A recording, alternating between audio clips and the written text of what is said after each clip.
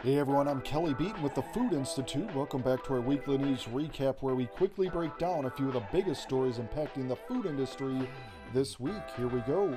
Meat eaters dealing with the worst food inflation in 4 decades are trading down these days from beef to chicken, according to one of the world's biggest crop traders. Inflationary pressure overall has Archer Daniels Midland Company reducing its outlook for animal feed demand in a range from 10 million to 15 million tons globally, the company said Tuesday, according to Bloomberg. Additionally, chicken purchases are expected to grow overall, according to research presented Tuesday at the 2022 Chicken Marketing Summit, reported WattPoultry.com.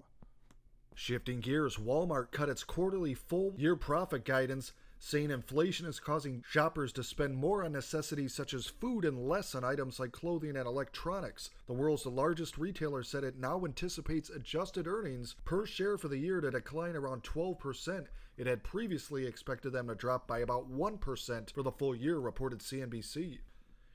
In other news, more than a third of the nation's restaurants are putting their recruitment and hiring efforts on hold to protect margins from soaring wage rates, according to a new survey from the Alignable Research Center.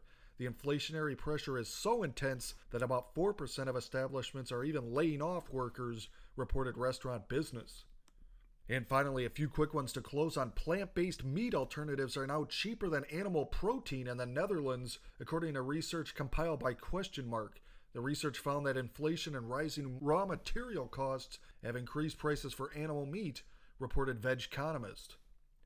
Food hall developers are updating the model to make the food hall format along with its food and site locations more relevant to today's consumers. Developers are now focusing on taking the concept to where consumers are, like college campuses, reported Restaurant Business.